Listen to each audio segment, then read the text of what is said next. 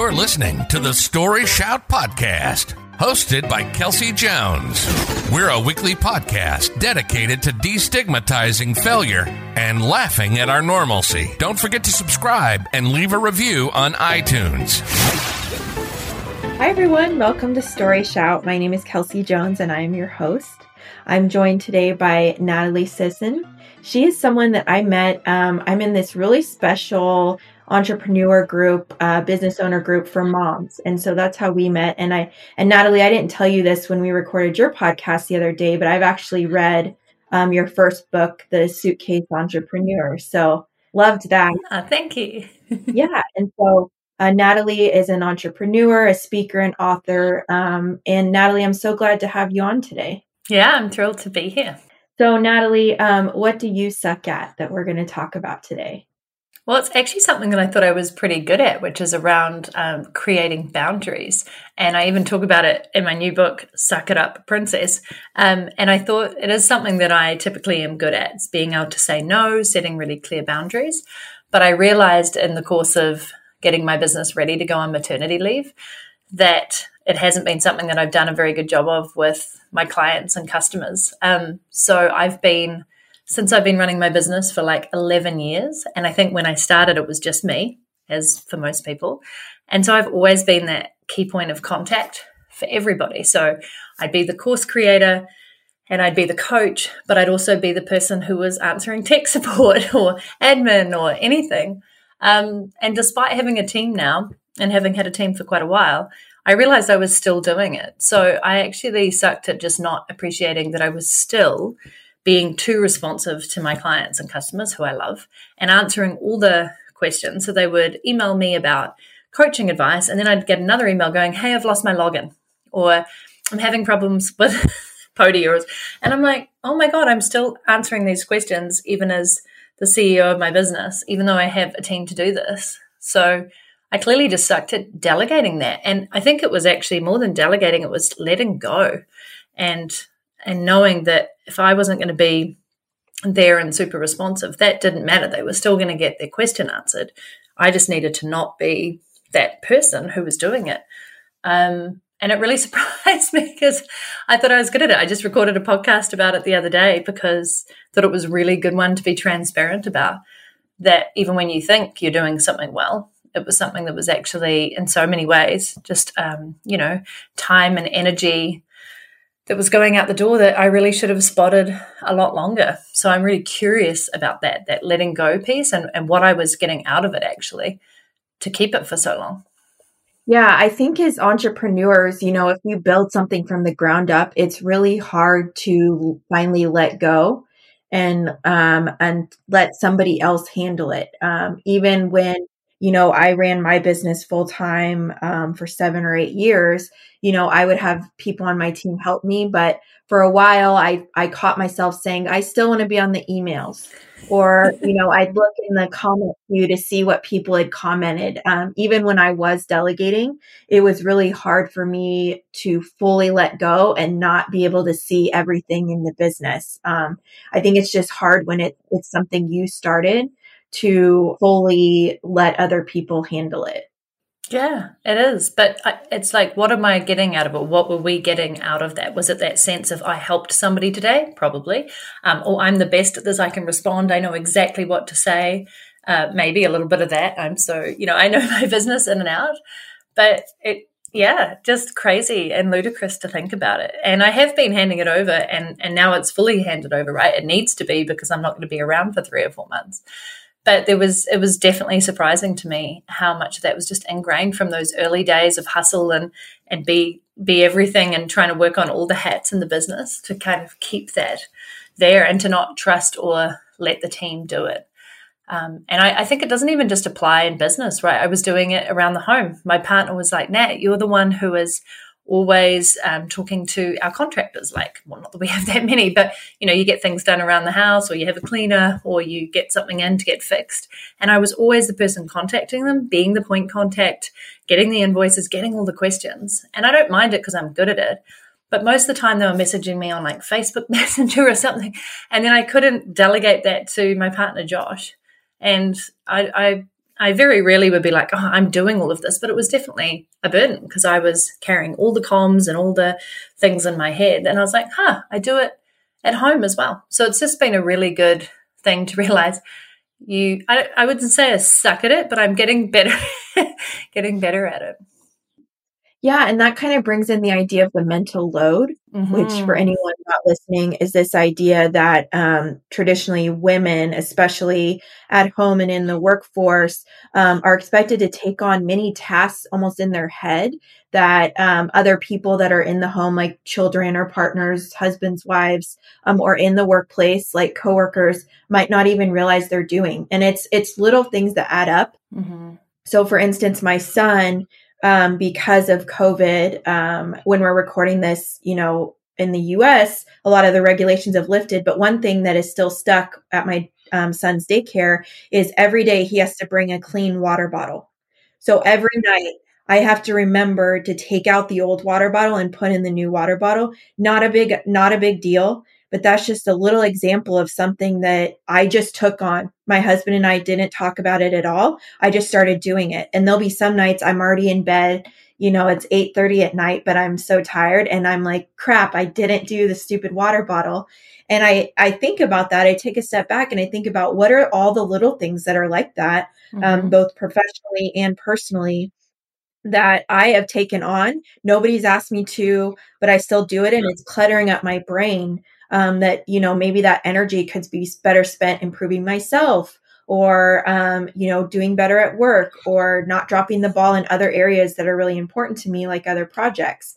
So the idea of mental load is definitely something that even though it's tasks that you can do, you don't mind doing it, it does still have an effect. Mm-hmm. And there's been a really interesting economic report that came out lately. I can't cite the source, but they've finally realized that if fewer women had so much load on them at home, it would be better for the economy all round, like if things were shared and halved between their partners, because it would allow them to be more effective at work or more effective with their family or more effective as a person themselves. And it has this ripple effect across everything. So they finally actually done a report saying that if the load was shared, it would actually be better for everybody and especially the economy. Yeah, isn't that interesting? So there's now economic proof on it. And you said one thing there is that you said nobody asked you to do it or nobody asked you to take it on. And I think that's a big thing, right? Like we often as women are just really good at being able to see all the things that need doing. And so we're like, I'll do it to the rescue. And in some cases, I feel for people who don't have a supportive partner who is more than willing to do that. But a lot of the time, we just do it and then we get resentful for it. And we never even asked or said, hey, why don't you do that and I'll do this?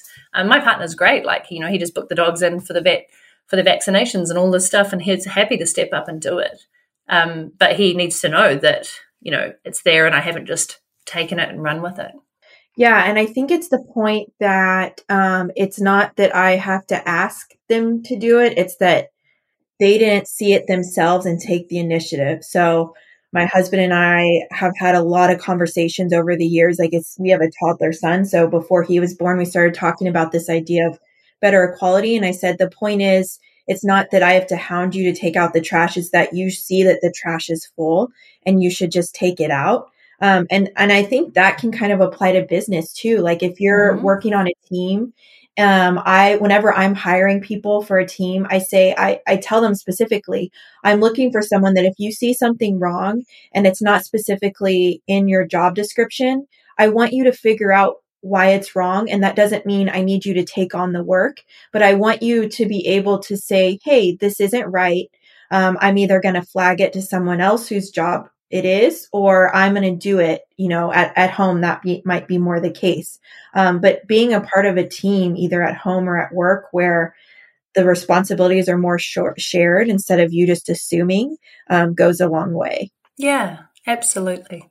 I think in a perfect world, we'd all love for the guy to spot something and go, oh, I need to do that. But it, for some reason, just doesn't happen. So I think it's just about, as you said, creating that equality and some really good rules and boundaries around who's doing what and how that load gets shared. So specifically at work, how did you start being better at delegating and not trying to do it all? I mean, did you just one day say, I have to hire a team, or did you come up with a list of things that you could delegate and kind of go from there? That's a great question. It was kind of forced upon me. Back in 2012, I decided to take a bike ride trip down Africa, as you do, cycling 6,500 kilometers, about 4,000 miles. And I realized with like about 2 weeks to go that, I didn't just realize 2 weeks before, but I finally hired my first virtual assistant. And she was great. And I said, look, I just need this business to tick over while I'm here. I told my coaching clients at the time, you won't see me for 2 months. But the main thing was around customer support, and social media is still going out. And so I trained her up in the space of like a week, let her dive in for a week. And then I was literally offline for 2 months, couldn't ever really log in or do anything.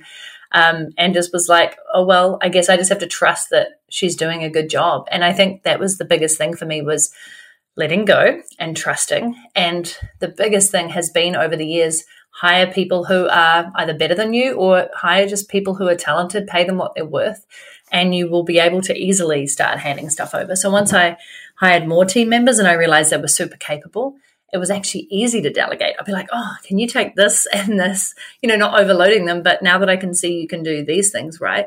Well, how about this? And it's just such a pleasure and joy when you do find the right people, trial and error, to be able to let go, because there's a trust there and a confidence that can take time. And then it becomes almost effortless, because you're just excited that you can take all the stuff off your plate and focus on your zone of genius. So I do think it was for me about hiring the right people and paying them well, and not hiring somebody that I liked, but hiring somebody who I liked and had the skills. In the past, I think I tried to hire from my community or people I wanted to give them a chance, and then I ended up having to do a ton of training because they weren't actually skilled in that. So it was, mistakes we make along the way. Things I sucked at initially was not hiring for the right skill, talent. And then once you do, it's amazing, because you have this world-class kind of team who are super capable. So I can go into this maternity leave trusting that they've got my back, and they'll tell me that. They're like, Nat, we've got this, which is such a lovely thing to hear. Yeah, for sure. What are things now that you're still struggling with delegating? Because I know, that's the main reason why we're here today is, it still seems like it is a struggle for you in certain areas. So are there other things in your business or personal life that you still find yourself having trouble with letting go? Yeah, a good example was this even yesterday, Lauren, my digital business manager. I'd said that I want to change up the homepage before I go on leave to be more specific, and the copy to be better, and to change the focus.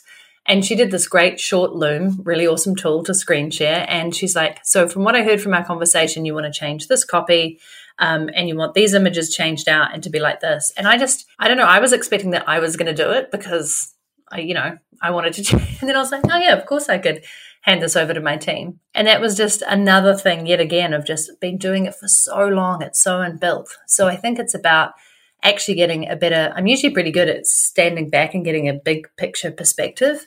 But I think this has just opened my eyes to all the things that I could eventually offload and have them done really well. So I think that's just, it's a learning lesson. And the more I do it, the easier it will become. Yeah, I love that. It makes me think about, I still try to control things, even though, things are delegated to other people on my team. And as you were talking, I remembered this one-on-one, midpoint of the year review I had with someone on my team.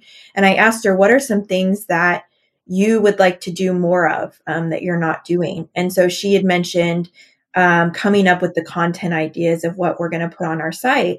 And that kind of surprised me, because she had never talked about that in the past, and I had no plans to delegate some of that to her. And so it kind of make me take a step back and getting her feedback, and so maybe people listening, if getting feedback from other people, it might be, you might find out, there's other things you could delegate that people actually want to take on that you are trying to control. So I think because, that's been one of my biggest roles at the job I'm at now, it was surprising for me to hear that she'd like to do more of that.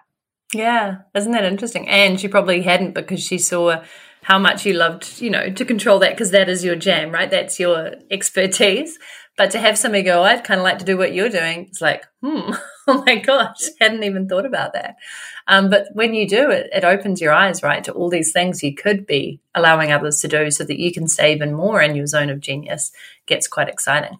And it's not even, and when she said that, you know, it was like, great. And I think that's how it should be. You know, when other people say they'll help you, and again, this could translate to both personal and professional, that should be welcomed. I do think as mothers, though, you tend to want to not ask for help. You want to say, I can do it all. I don't need help. And even business owners might think that as well. You know, I don't need help. I'm a strong person. I'm capable. But it's not even about that. I mean, sometimes it takes being strong to be able to ask for help. You know, sometimes asking for help is the hardest thing you can do, and giving up those reins. The funny thing on that is, I mean, I'm not a mum yet, but I'm pretty close. And that's the one area where I know I'm just going to ask for a lot of help. I have no problem in it. I'm like fully expecting, you know, Josh wants to go 50-50, and as much as he can, friends and family have already offered to come around. And I'm like, yeah, bring it. It's funny because yeah, in business, maybe I didn't accept it for a while, but going into this, I'm fully ready to be prepared for as much help and support as possible. Isn't that interesting? I think just because I know I'll need it. And it's not for me about being strong and I can do it all. It's about it takes a village to raise a child. So let's make it happen.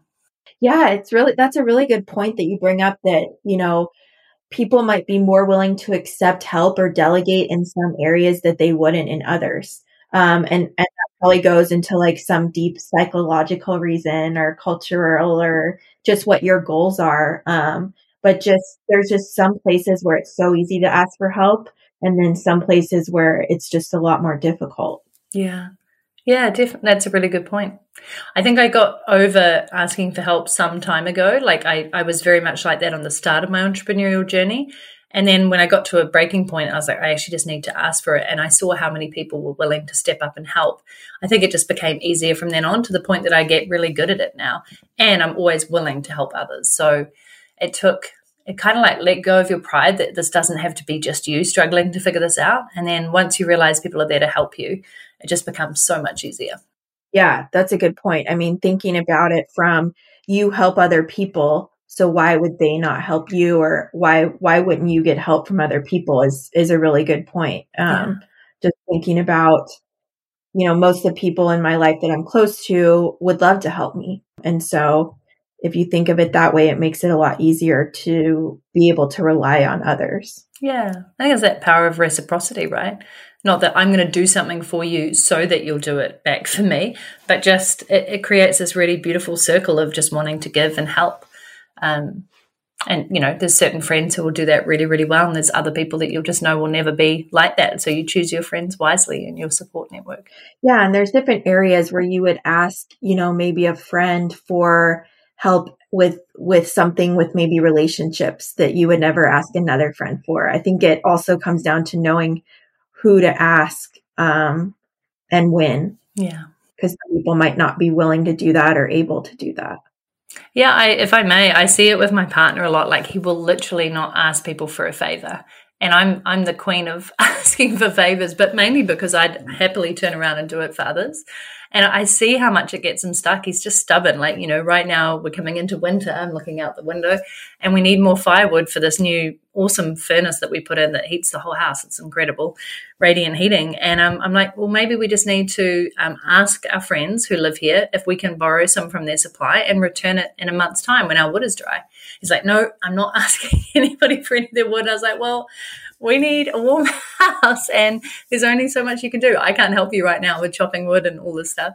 And he's stubborn about it. And I'm like, all right, well then you have to deal with the, you know, consequences of what's your plan. And he's come up with one, but it was just so funny. I would have just immediately gone and made a great deal, right? Like, can we get a month's worth of firewood supply from you and we'll return you with 2 months supply in a month, you know, just something really easy. Yeah, that's funny, because I think in that situation, I would be your husband and my husband would be you.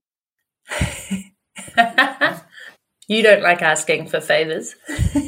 Yeah, I don't like asking for favors because I think I get so stubborn and I feel like I can figure it out.